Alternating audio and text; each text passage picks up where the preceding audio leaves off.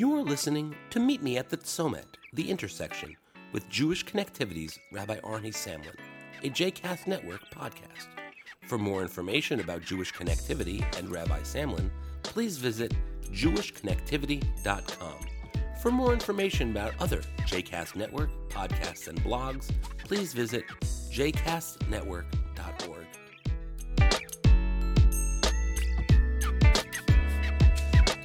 Shalom, this is Rabbi Arnie Samlin from jewishconnectivity.com, a Jewish life coaching and consulting practice, and it's my pleasure to welcome you as we meet at the Tzomet, at the intersection between real life concerns and challenges and Jewish text and values.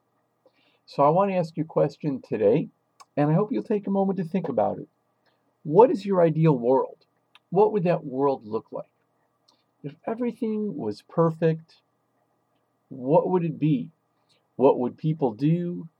What would society look like? What would the environment look like?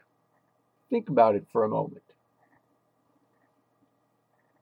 Now, we call that ideal world, in a way, when we think about our own lives, we call that our vision.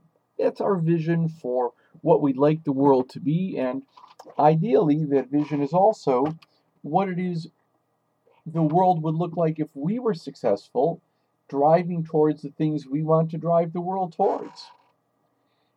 In Judaism, we have a name for that, and actually in other religions as well. We called it, in Judaism, Yemot HaMashiach, the age of the Messiah.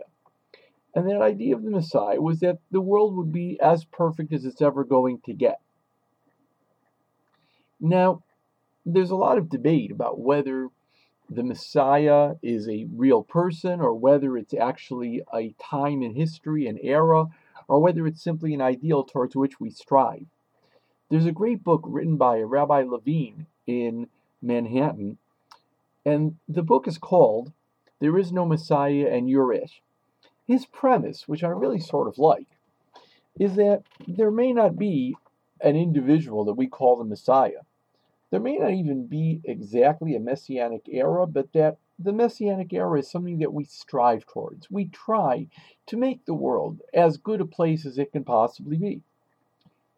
And that era where the world gets to as close as it's going to be, if that era exists at all, is not going to happen necessarily because of divine intervention, but we ourselves have to bring it, or at least we have to live our lives as if we're responsible for bringing it.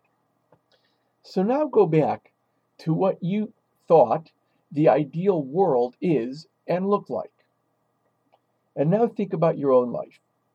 What are the things that you can do to help make that type of world a reality?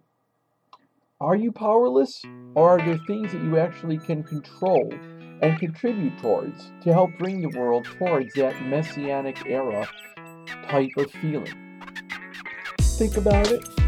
And be sure to leave your feedback either on the Facebook page of JCast Network or on the Twitter feed of Jewish Connected.